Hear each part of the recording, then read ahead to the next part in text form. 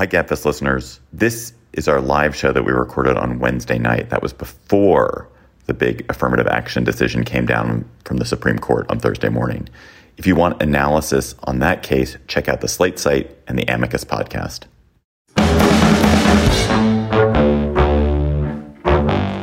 Hello, and welcome to the Slate Political Gabfest.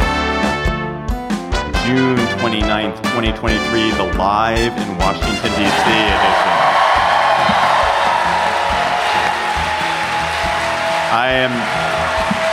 I'm David Plotz of CityCast. I'm staring at a huge and beautiful crowd at the 6th and I Historic Synagogue in downtown Washington, D.C.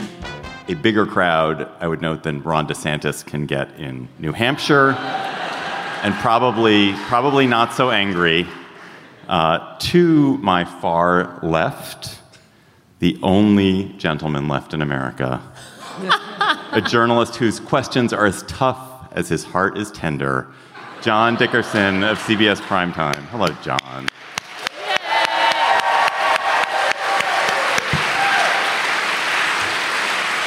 That was very sweet, David. You've disarmed me. Well, with the Supreme Court, you can easily rearm, no problem. To John's right, of course, is the unofficial 10th Justice of the Supreme Court, the legal mind so brilliant that 3 billionaires are drawing straws right now to see which one of them gets to fly her back in a private jet to New Haven tonight. Emily Bazelon of the New York Times Magazine and Yale.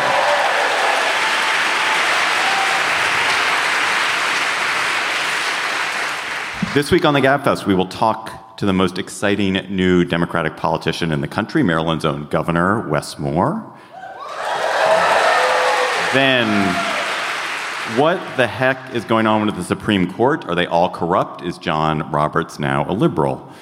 Then, the Republican race for president is looking pretty weird, and John will explain whether Trump is as strong as he seems and if the other candidates are as weak. Plus, of course, we will have cocktail chatter. This episode is brought to you by Shopify. Do you have a point of sale system you can trust, or is it a real POS? You need Shopify for retail. From accepting payments to managing inventory, Shopify POS has everything you need to sell in person. Go to shopify.com/system, all lowercase, to take your retail business to the next level today. That's shopify.com/system. Wes Moore has held elected office for less than a year, but he is already being touted as one of the most promising Democratic politicians in the country, part of the new generation that the party is going to need in the post-Biden era. Moore is a combat veteran. He's a banker and an entrepreneur. He was a nonprofit CEO. He's an extremely best-selling author. And he is also dismayingly much younger than we are, yet he is already the governor of Maryland. Please welcome Governor Wes Moore to the Gabfest. This is great. I'm so excited. We're so glad you're here. Thank you. Thank you. Hey, guys, how y'all doing? So, Governor, thanks for joining us. It's my pleasure. You played football, but I'm going to start with a softball. So you... that was good. Thank you. This is your He tries. This is your first elected office after you had a long and really varied professional career. You've done a lot of different things. So how is being governor worse or better than the other jobs you've had, and how is it different? Oh, wow. I mean, first, I'm literally the governor of the best state in this country. And I mean that with all my heart. And, you know, and I think about this job. I love this job. When people ask me, they're like, you know, so what made you want to get into politics? And I was like, I didn't. I wanted to be governor.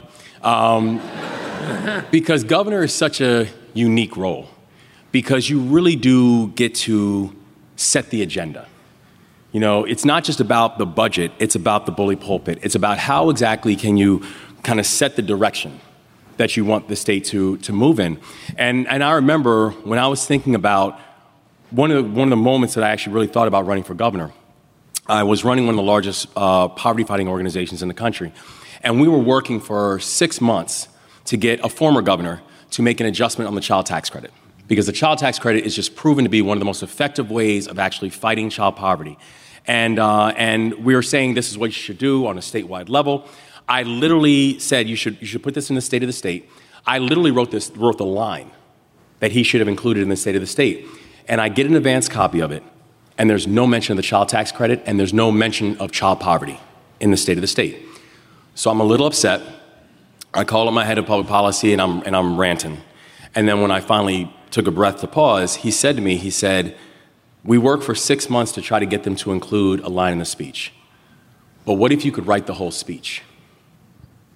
And that was the point, right? And then so 2 weeks after I was inaugurated as the 63rd governor of the state of Maryland, I gave my first State of the State address, and we talked about how we were going to make a full frontal, bipartisan attack on child poverty, the greatest in the state's history, and that's exactly what we've done.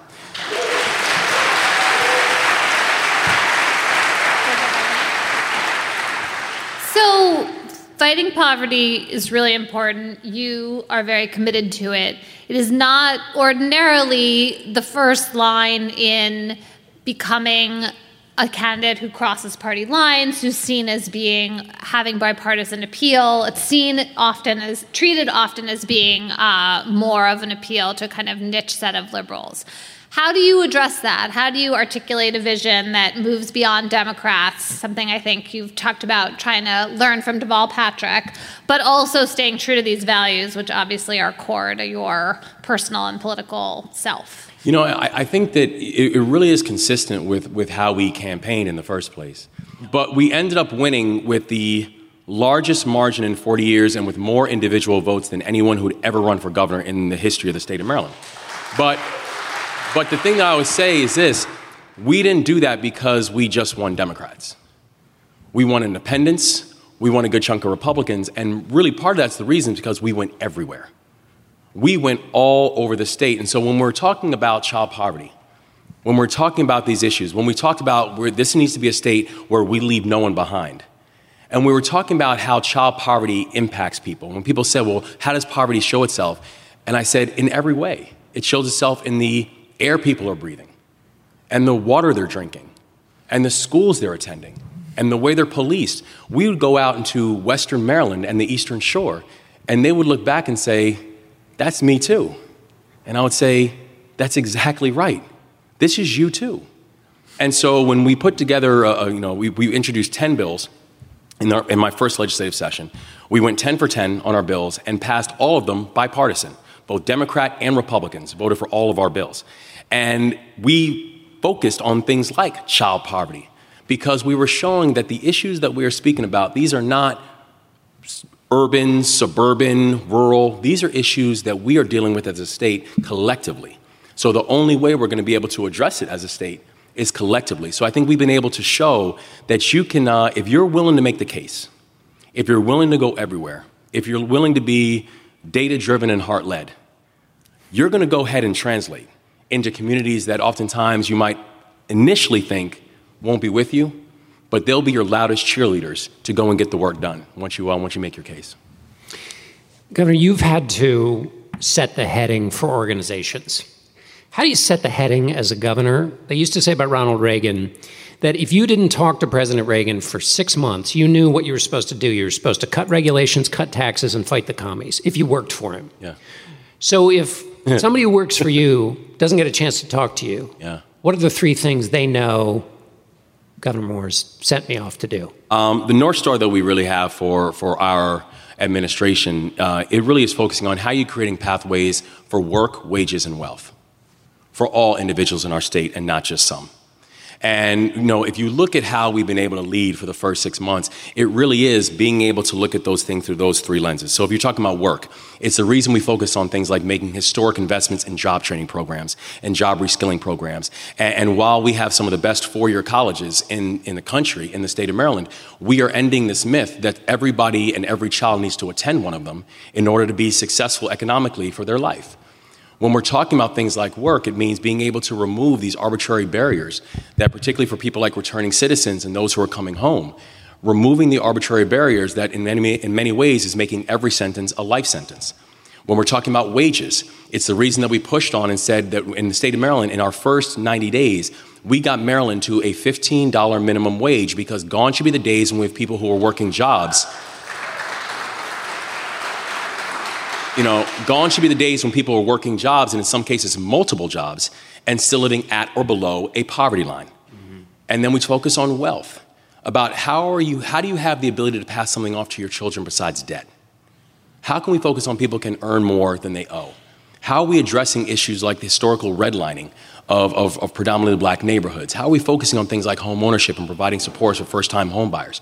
And so if you focus on this lens of work, wages, and wealth, through a rubric as we did during the campaign, which has become not just a mantra, but a value statement, which is leave no one behind. If you focus on the idea of leave no one behind in your policies, and you know that in the lens of the work that you're doing, that has been your hallmark, then you know you're doing right by what we're asking you to do in this administration. So that was really well said, Governor, and I think you've articulated a lot of really specific policy measures. One of the things that so disturbs me, and I'm sure disturbs you, is obviously politicians, when they are speaking, they talk about that we're not a red America and a blue America, to use Barack Obama's, we're one America. Yeah. But the America we're living in feels so divided and it's so toxic. You ran and you crushed in the governor's race an extremely right-wing candidate. People are questioning the very humanity of people who have political beliefs that are contrary to theirs. If you believe we're one America, but do you believe we're one America, first of all? But how do we start to bridge the truly terrible chasm, which is getting wider and wider and wider every day? Yeah. When I first started running, and you're right, we had a candidate who we ran against who would consistently talk about patriotism. And I let him know how bothersome it was because I said, I've seen patriotism up close and personal. Where, I had the honor, I led soldiers in combat with the 82nd Airborne Division. And I come from a family of patriots because I come from a family of ministers and teachers and operating engineers and postal workers and people who built this country with their hands. And so I refuse to be lectured by someone about patriotism whose definition of patriotism was putting on a baseball cap and asking people to join him on January 6th. That's not patriotism.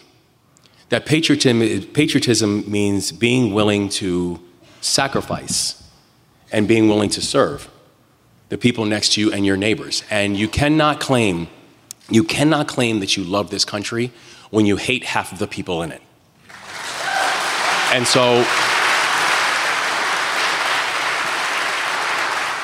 so we took this head on in the state of Maryland where I said, I want this to be the state that serves. Where not only did we call on people to enter into the workforce and serve in different ways, be able to serve their neighbors, we also made Maryland the first state in this country that now has a service year option for our high school graduates. And so our high school graduates, when they complete school, they have the option now of serving the state of Maryland in whatever way they want to do. They can serve in the environment, they can serve in higher ed, they can serve veterans, they can serve older adults. It's their choice. And we did it for 3 reasons. One is I'm a big believer in experiential learning. Give people an opportunity to find something that makes their heart beat a little bit faster, and then let them go after it. The second reason, I believe that we need to provide an earned financial cushion for young people as they're entering into adult life. But the third reason, it's because service is sticky. And service will save us. And I know I saw it on the campaign trail where I had people who I served with in Afghanistan who came and campaigned for our campaign. Many of them were not Marylanders. Many of them were not Democrats. Right. But they were literally coming and knocking on doors and simply saying, let me tell you about the guy that I served with. That if we really care about addressing this political vitriol and this political divide, let's ask each other to get to know each other again. And if we serve together, service will save us. I really love this Maryland gap year because another reason for this is that some kids are not ready to go to college 2-year, 4-year, right, whatever, when they're 18, and this recognizes that. And I wasn't. I mean, I first went to a 2-year college, right? I got an associate's degree. The ring that I actually wear, is from my 2-year college. And then I joined the Army when I was 17 years old. So, Wow. so I tell people that the non-traditional path actually works out for some folks. And you can show that. So that, do you want to go? Can I jump in? You go. What did you learn? What did you not know, and what did you learn in that period? During when I was in 2-year college? What weren't you ready for, and what did you learn that you would say, as particularly young men, having been one of these slow starters myself, what did you learn? What did you learn during that period? Well, one, I learned college is really expensive. And so the fact that the Army was going to help me out with it was great. I think, though, one of the things that I learned is that I was more prepared than I thought. And I think prepared for can then be filled in with however you want to fill it in with, whether it was prepared for higher ed, prepared for a workforce, prepared to enter into the world, is that having that foundation, having that basis, having that time to really discover who you are and the thing that you're good at was something that I think was really important. When you look at the way we look at traditional education, and again, it's the reason that we are pushing so hard in the state of Maryland to make sure that traditional opportunities that have not historically been available to just a person with just a high school degree, that we are going to open these opportunities up. Because there are more people that if we can just focus on a measure of preparedness and give them an opportunity to find that path, they are going to find it. And they're going to find a way to be able to get there. But if we are simply saying that there's only one path that determines success, we're going to make some real errors. I think it was, Einstein said a quote, if you tell a fish that the definition of genius is climbing a tree, that fish will always think it's dumb.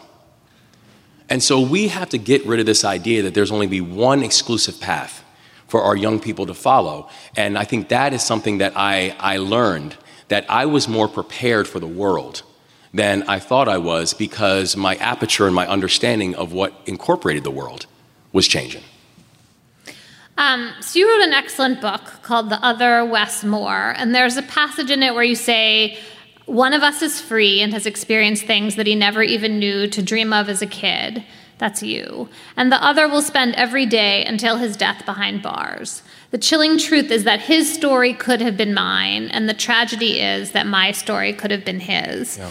And I wonder, so you're balancing here these two different realities. It is possible to overcome and surmount and, be incredibly successful, kind of no matter what barriers you start with. But you're also recognizing that doesn't happen for a lot of people. Right. And I wonder how you keep thinking and talking about that, both standing for this possibility of shining success, but also recognizing how hard it is for so many people. Yeah, and the fact that those barriers are real. And this is when you'll hear people talk about these disparities and these discrepancies, that they're somehow make-believe, that they're made up. It's just, I don't understand how people, and particularly people who are going to try to sell us on an argument that they have this story of upliftment, but then turn around and tell us, but there was nothing to overcome. It just doesn't make any sense. The reality is that stories like mine and journeys like mine, where I was a kid, I watched my father die in front of me when I was 3 years old. I watched my mother not get her first job that gave her benefits until I was 14. I watched how, I was 11 years old when I felt handcuffs on my wrists. And I also watch how now I'm standing there as the 63rd governor of the state of Maryland and the first African-American elected governor in the history of the state. And people will sit there and say, well, it just shows that anything is possible. The challenge of that, and the challenge of looking at the story of the exception and somehow thinking that that is a victory in and of itself, is that there is a minimizing of the fact that I was lucky enough to have people who were willing to see something that I did not yet see. I was lucky enough to have people in my life who were willing to hold my dreams up long enough to wait for my shoulders to become broad enough that I no longer need their help to hold my dreams up. Now I can do it on my own, but that wasn't always the case. And when you think about it in that context, the reason that we're working on the issues that we're working on is Luck should not be a prerequisite to success. Especially the luck of birth. That's right. And we will watch sometimes people who did not end up in the right place and somehow blame them. Yes. When we are having people who are coming up in societies and coming up in an existence that from birth is already helping to determine where they are going to end up in life. And that is not enough for a society that we all should fundamentally believe in and work for, that is a land of opportunity. But if we believe in that truly, then we've got to make the chances for opportunities real and not just continue to use it as a talking point. Governor, I'm not sure if you've noticed this, but the Democratic Party has had some really old leaders recently. And there is a very old president running for re-election. I wonder if it worries you to have President Biden leading the ticket, and what you think, what benefits you think that brings to the party to have somebody who's that senior and that veteran, and also what risks it poses for the party. Here's what I know, that the numbers don't lie. And people can say, well, age is a number, but I say, yeah, but so are results. And keep on showing me these kind of results. Keep on showing me these type of results. And the thing that I know is when I look at the Biden administration, I have the partner that I need in Washington, because we have a partner that actually sees us. We have a partner that's willing to invest in us. We have a partner that's actually making all the big aspirations and the big goals that I've laid out as governor, that's making them real. So when I say that this is going to be Maryland's decade, we're already showing in our first 6 months that I mean that. But I know it's partially because we've got the right partner that we need in Washington, D.C. right now. Let me ask you about education. When the national education assessment numbers came out, since the last measurement, across the United States, down 4 points in reading, I think 9 points in math. Compared to 10 years ago, it's down even further. So how much of an emergency is the drop-in scores that were a result of COVID, which piles on top of what was already an emergency in education beforehand? Yeah. And what's your solution for that? Is that, when I hear you talk about incarceration, your Safe Summers initiative is dealing with the challenges of the moment, but some people could say, well, the way you deal with that challenge is have universal pre-K. In other words, you start way back earlier in the life of a resident of your state. So where do you give me your sense of the emergency in education, and where is your entry point to solve it with the most impact in the limited time you have? Yeah, it's so the crisis is real. I think the problem is we haven't treated it as such. And the only way you're going to deal with a fundamental breakdown is a fundamental buildup. And we have to appreciate the fact that these challenges that we are facing, that our children are facing, they are dire and they really do require emergency circumstances. And so that means all the various elements that we know and are proven to work, we have to be able to invest in and support. As a leader, I am very data-driven. And I know that the data continues to show that we've got to start earlier for our children, that 80% of brain development happens in a child by the time that child is 5 years old. So why we have children starting school at 5 makes absolutely no sense. We've got to make sure that we're starting earlier and having pre-K for every child in need. We've got to make sure that we're doing a better job of being able to recruit educators, and specifically educators of color, inside of our classrooms. It's the reason that that one of the bills that we introduced and got passed bipartisan was something called the Teacher Shortage Act of 2023, which was incentivizing teachers not just to come, but to stay inside of our classroom, addressing this dire teacher shortage that we continue to see inside of the state of Maryland. It's a reason that we made historic investments in things like community schools and P-TECH platforms, which is combining the private sector, is now working with K-12 systems and also community colleges. So you now have students who are finishing high school with a high school degree, an associate's degree, and a job offer, because you now have the private sector that's actually involved in the curriculum. Because right now in the state of Maryland, we have 2 available jobs for every single person filing for unemployment. And people say, well, how does that make sense? It makes sense because we actually have a dynamic economy. We're just not preparing our students to participate in it.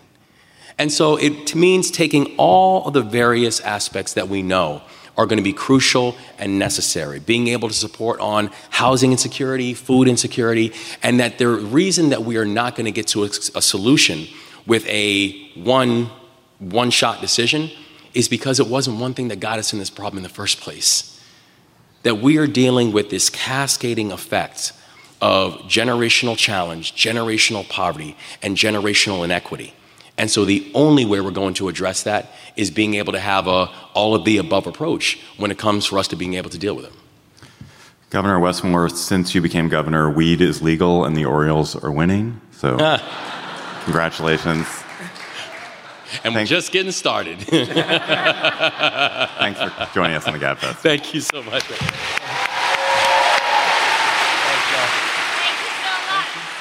Good job, Maryland. Nice job voting. Slate Plus members get bonus segments on the Gabfest and other Slate podcasts. And this week's bonus segment will be questions from our audience here at Sixth and I. To become a member, go to slate.com/Gabfest Plus. This episode of the Gabfest is brought to you by Aura Frames. Are you looking for the perfect gift to celebrate the moms in your life? Aura Frames are beautiful Wi-Fi connected digital picture frames that allow you to share and display unlimited photos. It is super easy to upload and share photos via the Aura app. And if you're giving Aura as a gift, you can even personalize the frame with preloaded photos and memories. Aura Frames, in the notes that I have here, says moms like Aura Frames. I'm here to tell you that is like the truest statement in the world. I gave my mother an Aura frame. She absolutely loves it. She's also always hectoring me to keep adding new photos to her Aura frame so that she's got great new photos every week. So think about giving your mother or grandmother or aunt or sister or friend an Aura frame for Mother's Day. It was named the best digital photo frame by Wirecutter and selected as one of Oprah's favorite things. Aura frames are guaranteed to bring joy to moms of all ages. And right now, Aura has a great deal for Mother's Day. Listeners can save on the perfect gift by visiting auraframes.com to get $30 off plus free shipping on their best-selling frame. That's AURA frames.com. Use code GABFEST at checkout to save. Terms and conditions apply. This episode is brought to you by Shopify. Do you have a point of sale system you can trust, or is it a real POS? You need Shopify for retail. From accepting payments to managing inventory, Shopify POS has everything you need to sell in person. Go to shopify.com/system, all lowercase, to take your retail business to the next level today. That's shopify.com/system. Emily, the Supreme Court. I've heard of it. It's in the home stretch. The month-long window before the billionaires' private jets swoop in and carry them off to yachts and mountain resorts. And they're just issuing big decisions every day. So we're waiting for the ruling that will bar affirmative action in higher education, maybe tomorrow. Continue. Okay. This week, we had the resounding decision in Harper versus Moore, which rejected the so-called independent state legislature doctrine. And this follows another case where the conservative judges teamed with the three liberals to protect the Voting Rights Act, or part of the Voting Rights Act. So let's start with Harper versus Moore. What was the ruling? Why is it significant? The ruling is that the Elections Clause in the Constitution does not give exclusive and independent authority to state legislatures to set the rules concerning federal elections. That was sort of an obvious proposition until a few years ago, and this idea of this theory that there's an independent state legislature power in the Constitution, which means that only the legislature in state government can make any decisions about election law. And the genesis of this is the 2020 election. Pennsylvania in particular had these questions about whether mail-in ballots that technically violated the statute could be counted, and the Pennsylvania Supreme Court invoked the Pennsylvania Constitution to count some ballots. And former President Trump and allies said this was wrong, and then this led to this whole idea of, like, should the Pennsylvania court be making these decisions in the first place? And it seemed when the court took took this current case from North Carolina, like, well, why would they take the case if they weren't trying to shake up law in some way? And in the end, they issued a decision that's all about stabilizing the status quo and really cutting off one important avenue for people who want to gin up conspiracy theories about the election. And so it was important for that reason. It was a 6-3 decision. It does leave open a window into federal court review of state court decisions in a way that there's been, I think, an interesting divide about how important that part of the decision is. I do have to say one technical irritating thing, which is that part of the dispute... That's the love language of our listeners. Exactly. They're so excited for this. Exciting. So one of the key disputes is whether this case was moot.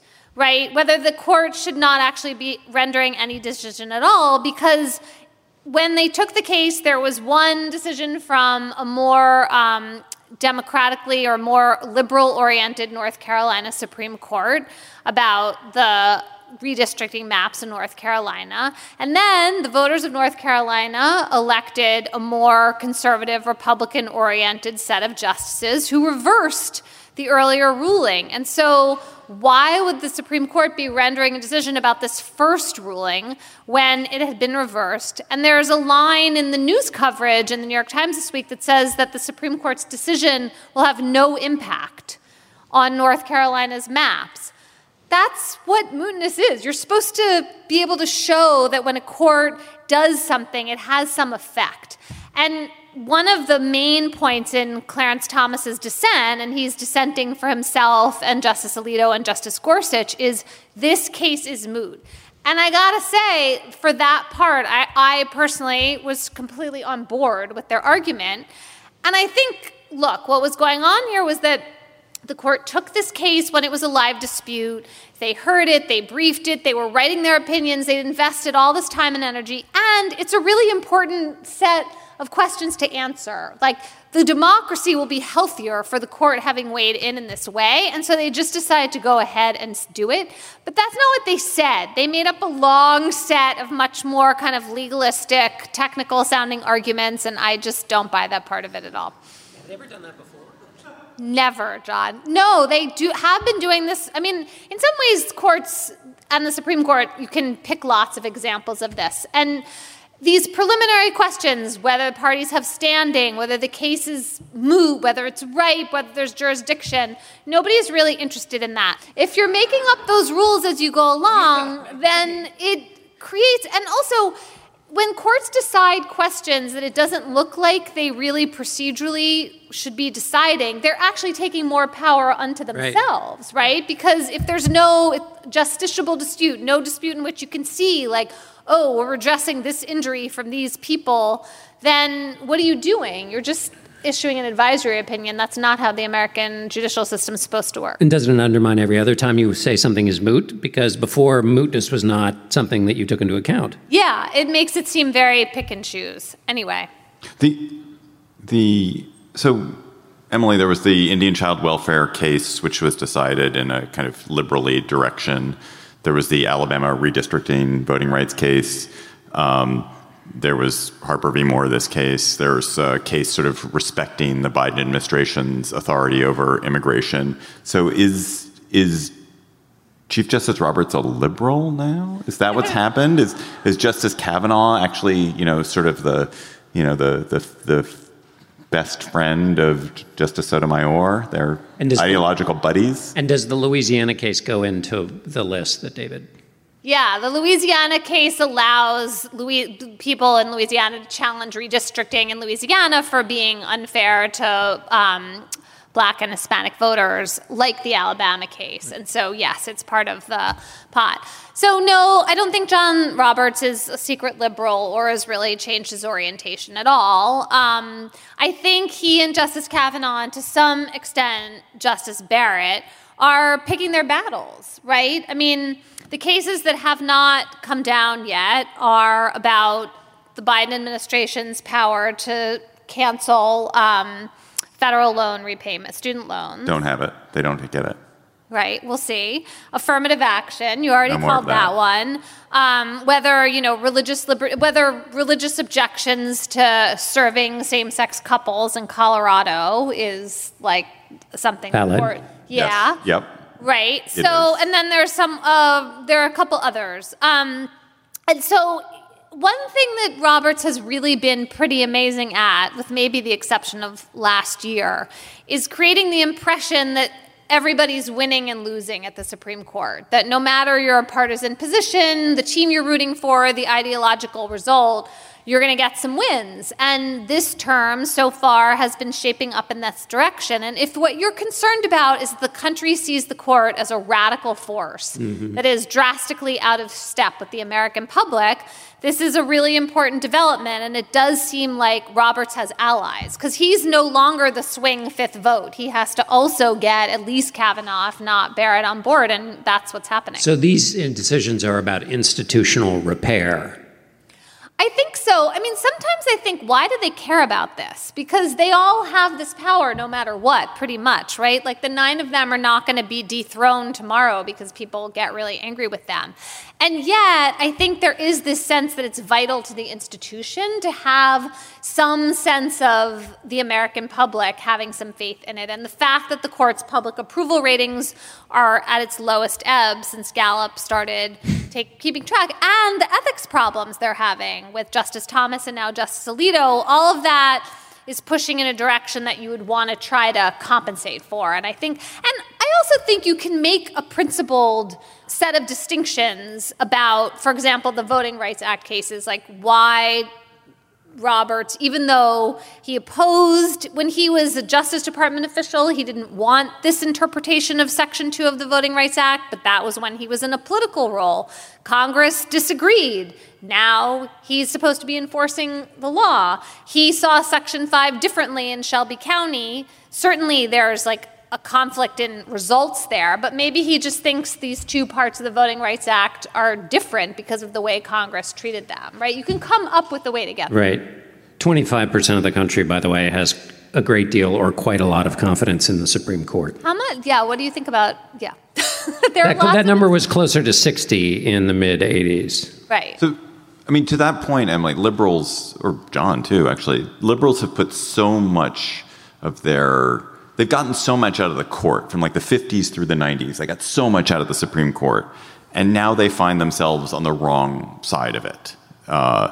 Do you think their response should be, let's do what the conservatives did, let's play the long game, let's repack the court system, the federal court system, with liberals over a generation? Or do you think it should be to work to build non-legal sources of power? I bet half this audience is lawyers who work on legal issues relating to the government, and liberals are so invested in legalism, but maybe there should be an abandonment of that and using other kinds of political power to make change. Well, you're channeling former President Obama right now, who really, yes, who really believed and presumably believes in community-based, voting-based, more sort of directly democratic means of social change, maybe because he was a community organizer. And there is a whole political science that supports this idea that if you really want to make deep-seated change, you have to make sure that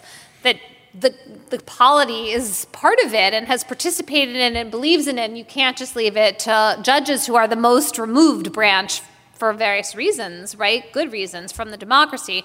And there's a really good example of this in same-sex marriage, where there is a combination of democratic measures, state court measures, then lower federal court decisions, and they all took turns and played a role, and the polls shifted, and then the Supreme Court weighs in Obergefell, and that's a real contrast to Roe, where you have a kind of national federalized constitutional right to abortion when the states are just starting to change their criminal laws, that maybe preempts this democratic discussion, and now is happening with abortion. And it's possible that if you're someone who believes in abortion access, that eventually will land in a more deeply rooted place. However, we may not land there for the entire country, and so there always are trade-offs. And the one reason why advocates on both the right and the left care so much about the court is that with one ruling, they can make such dramatic national change. And also there's lots of other stuff to fight about other than just what gets to the Supreme Court. Think about all the courts that knocked back the 60 frivolous lawsuits about the last election. None of those got to the Supreme Court. And fortunately, there were people who were trained enough in the law on both sides of the ideological spectrum who were sufficiently talented in the use of reason to knock back the foolishness. So keep your job, all of you lawyers. So, Emily, one of the things I love asking you about is you're so prophetic. You're like the oracle at Delphi. I never make any correct. So, but in this particular way, you do. I periodically ask you, like, what are the big issues, the kind of legal themes that are coming up? And you identified, of course, the challenge to Roe that was going to come a couple of years ago. I think you identified that the independent state legislature case was going to come and be a big deal. So what is the next set of major thematic legal issues that the Supreme Court is going to deal with in the next term or two? Well, I think that we're in the middle of a lot of more litigation about abortion and guns and affirmative action. So there's the mifepristone case bubbling through the courts right now. That is like an enormous issue for access to the abortion pills and the authority of the Food and Drug Administration. Then this affirmative action ruling, I think, is going to open a lot of questions about race-neutral alternatives for admissions that aren't settled. And there are these questions about, can states still keep guns out of the hands of people with nonviolent convictions? What about a restraining order for domestic violence? Those are coming. And then there's just technology. I mean, in the same way that Congress and state legislatures are going to be forced to confront AI, so is the Supreme Court in some way, shape, or form. And they've gotten pretty good, the justices, at being like, we're not the best at this whole technology internet thing. Like, now they just sort of say that, and then they ask their slightly clueless questions. But it can't be the best forum for resolving that. So I'm sort of wondering how that's going to work. Hello, it is Ryan, and we could all use an extra bright spot in our day, couldn't we? Just to make up for things like sitting in traffic, doing the dishes, counting your steps, all the mundane stuff. That is why I'm such a big fan of Chumba Casino. Chumba Casino has all your favorite social casino-style games that you can play for free anytime, anywhere with daily bonuses. That should brighten your day a little. Actually, a lot. So sign up now at ChumbaCasino.com. That's ChumbaCasino.com. No purchase necessary. VGW Group. Void where prohibited by law. See terms and conditions. 18+. The future of America is in your hands. This is not a movie trailer, and it's not a political ad, but it is a call to action. I'm Mila Atmos, and I'm passionate about unlocking the power of everyday citizens. On our podcast, Future Hindsight, we take big ideas about civic life and democracy and turn them into action items for you and me. Every Thursday, we talk to bold activists and civic innovators to help you understand your power and your power to change the status quo. Find us at futurehindsight.com or wherever you listen to podcasts.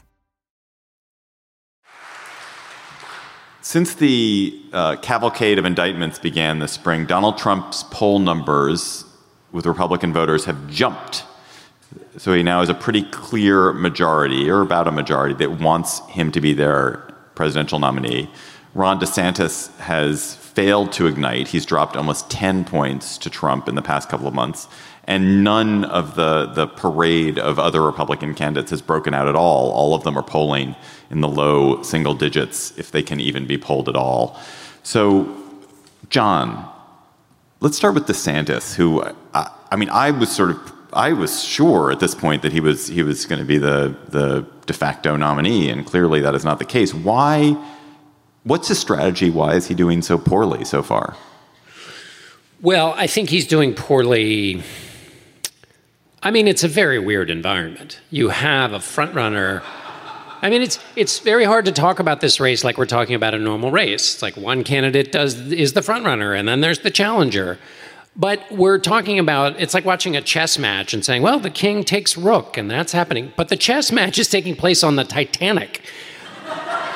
You mean the deck is going like? Yes, I mean, well, in a sense, yes. But on the other hand, the deck is actually quite straight. I mean, the Titanic metaphor is that you have a twice indicted, twice impeached frontrunner of a party who has proved himself by the judgment of the three most senior people in the party, McConnell, McCarthy, and Pence, judged himself to be unfit for the job he aspires to, based on his actions on January 6th. McCarthy would like to take back that he Yes. ever said that. That's true, but he's on the record. And he's on the record at the moment of his most acute personal fear, which was the day that they were coming to get him. That he expressed this view that the president was responsible not just for, and this is an important thing about what McCarthy said, was not just that he was responsible for the events of January 6th, but that he was responsible for doing things to repair that he then never did. Okay, that person is winning it going away. That's the weird thing. So when you say, like, what's the challenge you're not doing to affect the front guy? Well, he's running in this crazy race where the indictment took the oxygen away from a chance for these alternative candidates to play. And then how do you make inroads as a challenger? You pick issues that you try to break open either as issues themselves, where there's a constituency that cares, abortion would be one of them, or they become symbolic issues that you can then break down the other person. None of those seem to work with former President Trump. I mean, the polling, even people who don't agree with him on all these qualities, nevertheless want, Republican primary voters, nevertheless want him to be the nominee. I mean, we haven't polled whether, but I swear if you asked people who held the view that they do not want a president named Donald Trump would lead that group by 60-30. I mean, he just has this impervious, they think he should still be the nominee if he's convicted. So how do you run against that? And also, DeSantis has not shown himself to be a nimble, talented politician. Now, but that's not, people may forget that there was a period where Barack Obama was considered a total failure when he first launched as a candidate. And it was like, oh, well, everybody thought he had promise, and he gave the 2004 speech, and then he patiently did the work in Iowa, and then, of course, he became the president that he became. So it's, under the normal circumstances, it is possible for a candidate to do the patient work in the states, but we're not in normal circumstances. Huh. I just don't understand how you can beat Donald Trump without challenging the idea that he should be the president and that it is bad to be under indictment and worse to be convicted. Well, and DeSantis had a very strong argument, which was basically, I've gotten stuff done, people are flocking to my state, and I have the ability to do things, whereas the front runner didn't do any of the stuff that he wanted to do, and he's a chaos agent. And that if you're going to make an argument, I mean, you can. So Christie's making a similar argument, but Christie's not the sitting governor of a very popular Republican state. DeSantis has a good hand. And look at this list of very conservative, ultra-conservative accomplishments of mine. A 6-week abortion ban. I'm having this huge fight with Disney. I think that's a weird one. Yeah, it is a weird one. All of his, like all the parental rights, critical race, like there's a list of these things that were designed to appeal to the Republican primary voter and are not breaking through. So that's what makes me think it has to turn into an attack on Trump. But the thing is, there's not a lot of appetite for attacks on Trump. One of the things we see in the polling is that candidates who have attacked Trump fall in stature. That you have to find a way, this is again how weird it is, you have to find a way to tear down the frontrunner in a race where tearing down the frontrunner is the worst thing you could do. Do you think, John, that if there were only one, if it was only like Liz Cheney, she was the only candidate, she was running in the anti-Trump lane, there was just that one person doing it, that person would be effective? If it was only Liz Cheney, he'd be polling at 65. Or it's the only, all right, if it was only Chris Christie, if there weren't 12 of them doing it, would they be doing better, or they're doing or worse? Well, two ways to look at this. If you look at our polling, CBS survey, Anthony Salvanto asked, do you want a candidate, if it's not Donald Trump, do you want somebody like Trump? And 3/4 of Republican voters said yes. So that means the lane of not Trump is only 1/4 of the Republican primary voters. Another way to do it is 538 said basically, if you take the DeSantis voter and the Trump voter and you assume that they want the same kinds of qualities, what's left? And that lane's only about 1/4. So whomever else you want is, 1/4, maybe a little bit more, but that's not enough to get the whole bundle.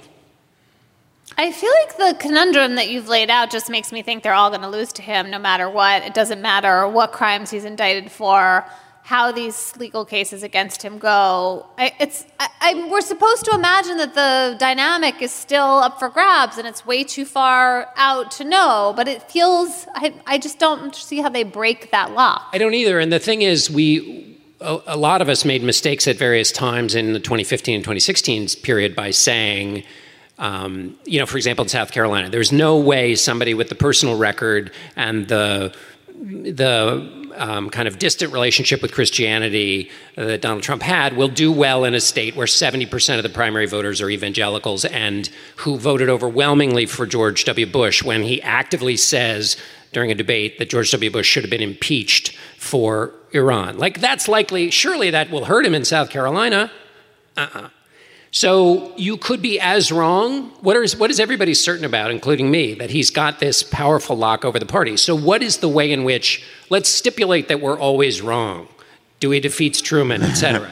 So how could we be wrong? Right, Run in that what experiment. way? Where's the path for wrong? How could we be wrong? And I haven't quite figured that out. I have a familiarity with being wrong, and so it is not foreign to me, but I don't know how you do it. Another thing that's interesting about these numbers, you look at the most recent indictment.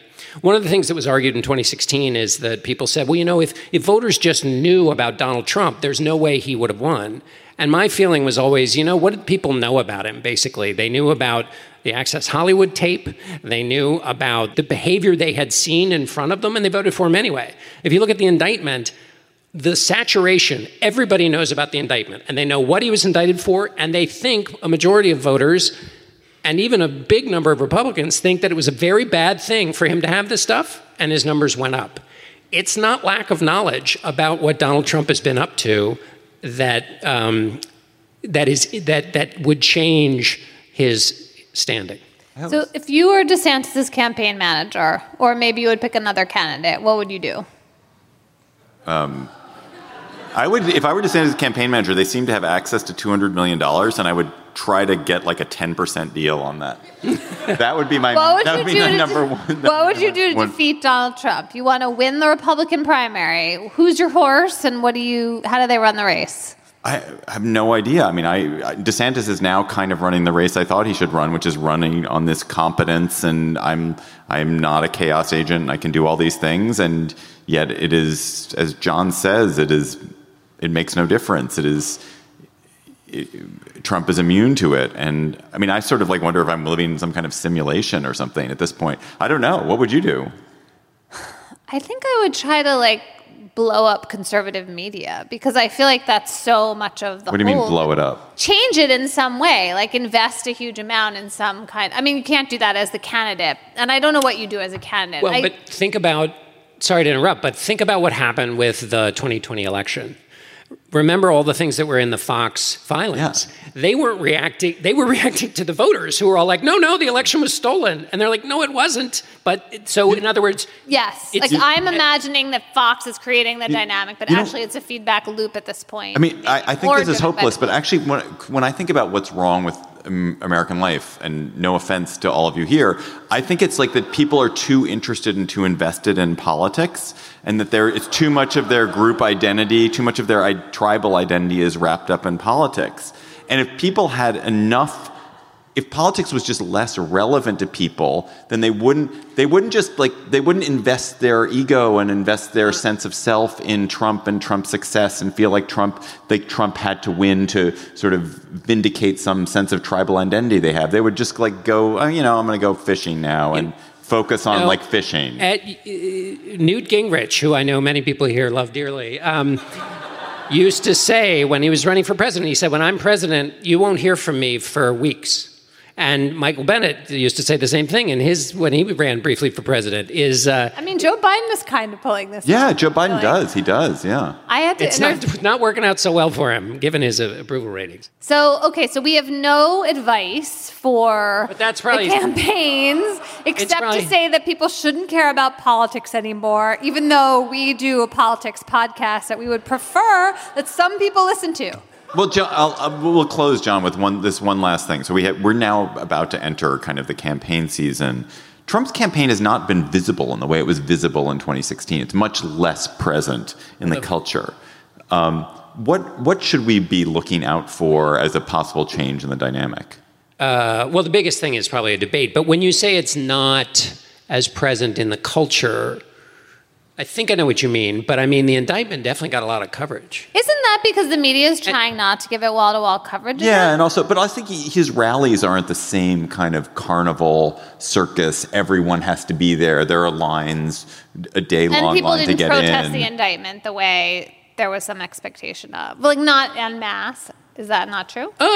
Well, they were, I don't know, they were loud, but I don't know. I mean, I guess what I'm thinking is if we conceive of the campaign differently, a rally and its noise that's generated has an effect on the campaign, but wall-to-wall coverage of an indictment might be worth, apparently, according to the polls. Earned media. It might be, yeah. And it's important, I think this is implicit in what you said, or maybe even said it explicitly, is partially also it's a little tough to pull out. And we know the indictment certainly didn't hurt him among Republican primary voters. It may also be true that he was being indicted as DeSantis was not fulfilling his promise.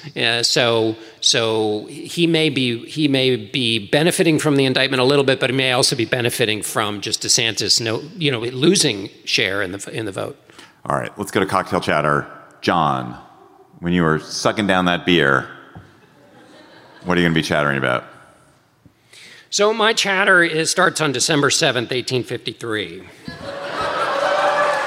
You did this one. You always use that date. Are you accusing me of being formulaic? When the railroad workers of the Buffalo and State Line started to put 4-foot 10-inch gauge track on this inside the city lines of Erie, Pennsylvania, and when they started doing this, a cannon shot went off, and the people of Erie, Pennsylvania gathered around the town square. Some of the men were dressed as women, for which reason I will explain to you shortly. There were a series of strong speeches given, a lot of gesticulations, and then the whole damn crowd followed the mayor riding on a swayback horse down State Street when they met up with the rail workers and ripped the railway ties out of the ground. The men dressed as women did so in order to sneak up to the railway workers, and they tore up the tracks. Why did they do this? As you all know, it was very hard to get through Pennsylvania when you were moving from east to west in 1853. You could get from New York to Buffalo in 20 hours and never change a train. But when you went through Erie, Pennsylvania, if you were going from the eastern side of the state to the western side of the state, you had to go on 3 different trains. Why did you have to go on 3 different trains? Because they used different gauges on the tracks. The gauge is the distance between the 2 rails. Now, why was this a pain? Well, it was great for Erie because everybody had to get off of one train in Erie and then get on another train. Meanwhile, they could buy some snacks. Yes, precisely. What kind of snacks did they buy? They bought peanuts and pies. That's good. That's so much better than the Acela that I was on this morning. And I think the Wi-Fi was better than the Acela. Oh my God, don't get me started. Yeah. So boring.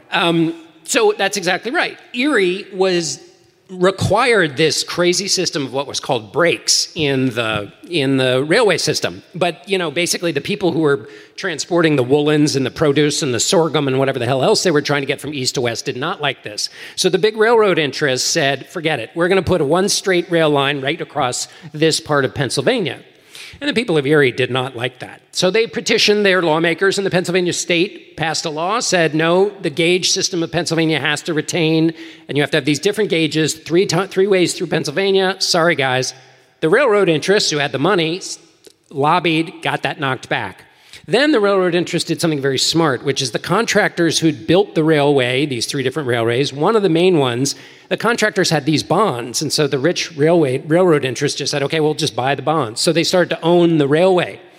They started to lay down the tracks, and the good people of Erie shot off the cannon, grouped together, went down, tore up the tracks. So why does this matter? Well, if they'd been able to run a train right past Erie, no more Erie, right? In fact, this later must have happened. This later, in fact, did happen. But not before the Gauge War, which is what it's come to be known as, took place. And essentially what ended up happening is they're in Harbor Creek, which is down the street, was 7 miles away from Erie. They got into this as well. And so they started to tear up the tracks and burn down the railway bridges. Now, if the train stops in Harbor Creek and you have to go pick up the train in Erie, that's about 7.5 miles. So people had to walk because all the train track in the middle was destroyed. So they had to walk. And one of the people who had to walk was Horace Greeley, the famous newspaper man from New York.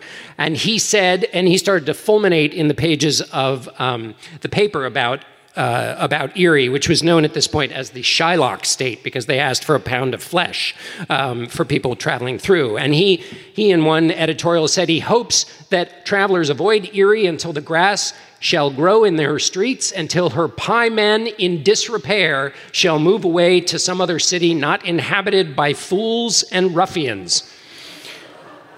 Again, with the pies and the peanuts, this also is referred to as the Peanut War because of so this continues to go along until they keep tearing up the tracks. Finally, on the 27th of December in 1853, the citizens go to do this again, and it turns out the train that's coming is filled with ruffians themselves, with pickaxes and shovels, and there's a massive fight. Somebody gets shot, and the entire town of Erie basically splits over this for 2 more months until finally they are able to work out an agreement.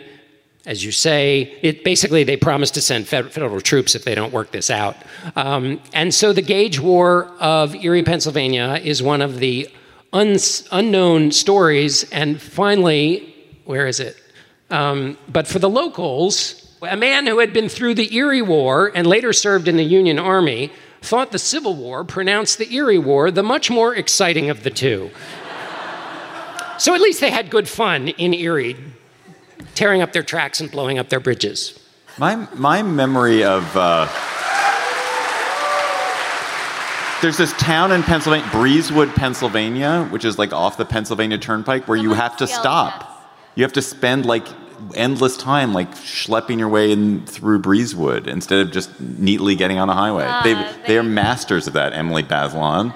No, I refuse to be blamed for this. I explained to you that Philadelphia is actually in New Jersey, and we are not responsible for things in the west of the state. What's your chatter, Emily? My chatter is about another Supreme Court decision this week that is about online threats. So a guy named Billy Counterman in Colorado, it seems like, got obsessed with this local singer and performer and sent her hundreds of messages on Facebook.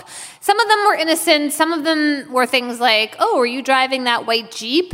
And some of them said things like, die.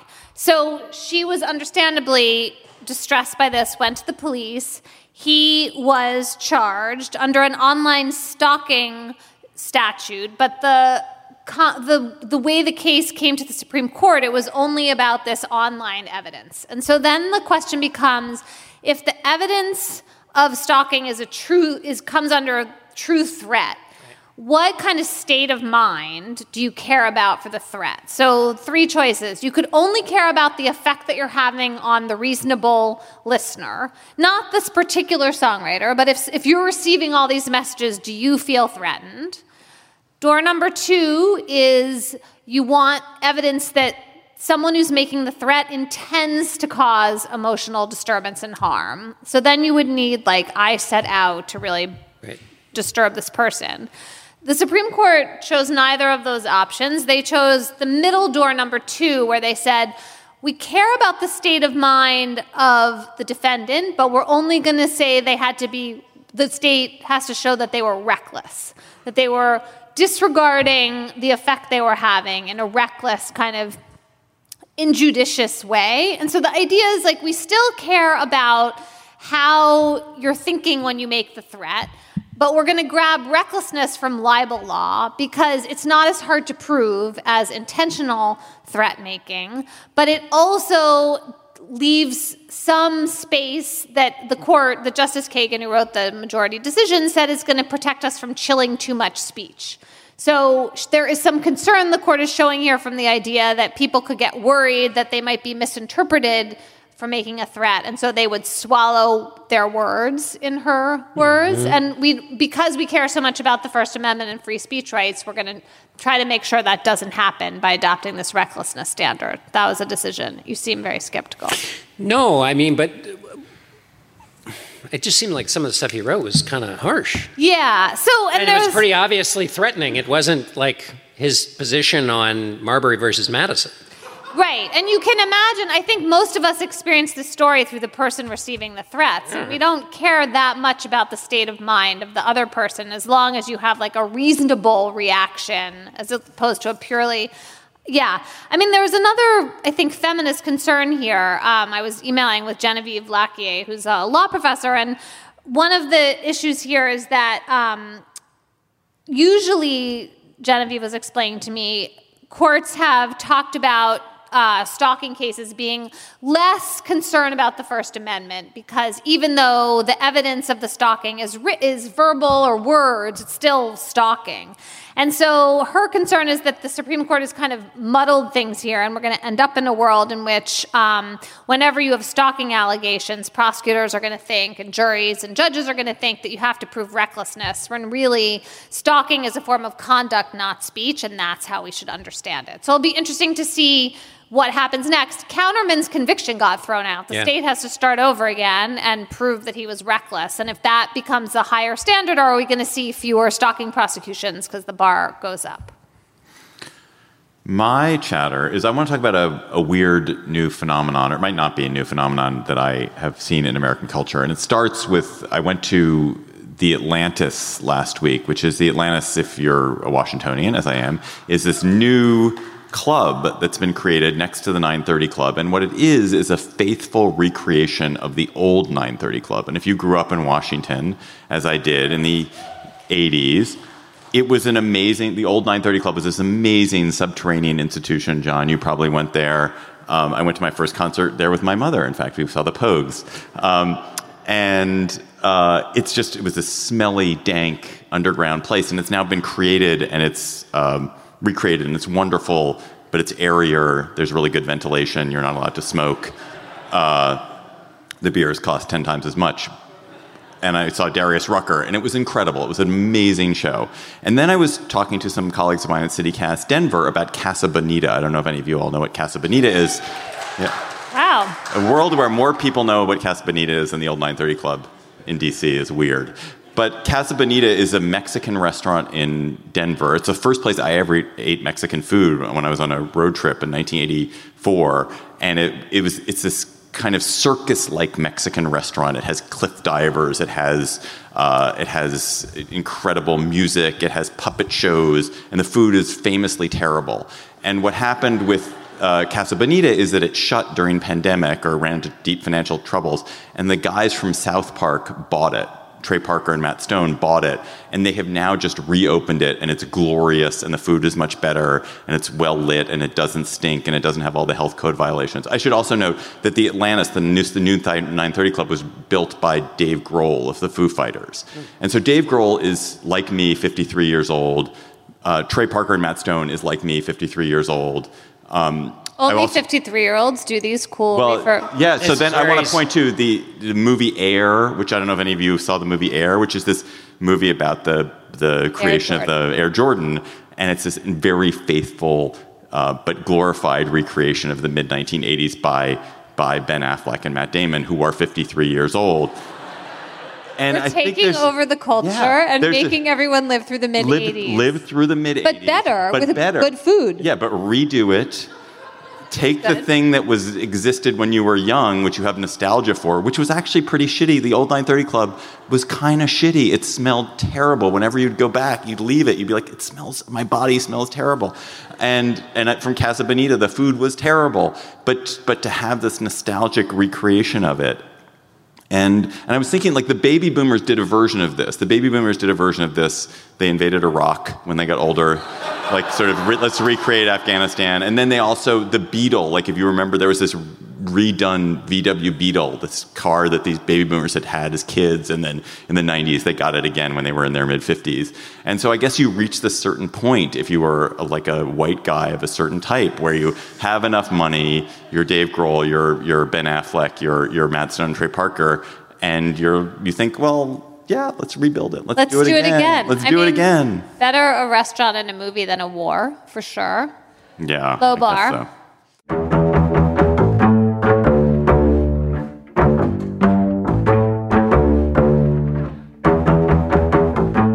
That's our show for today.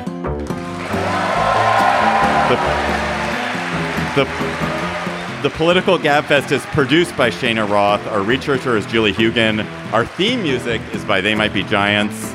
This live Gabfest was pulled together by the imperturbable Alicia Montgomery, Katie Rayford. Thank you so much to our hosts here at 6th and I Historic Synagogue in downtown D.C. Thank you to Governor Wes Moore of the state of Maryland. Ben Richmond is Senior Director for Podcast Operations. Please follow us on Twitter at Slate Gabfest. You can tweet chatter to us there or email your chatter to us at gabfest@slate.com. For Emily Bazelon and John Dickerson, I'm David Plotz. Thanks for listening. We will talk to you next week.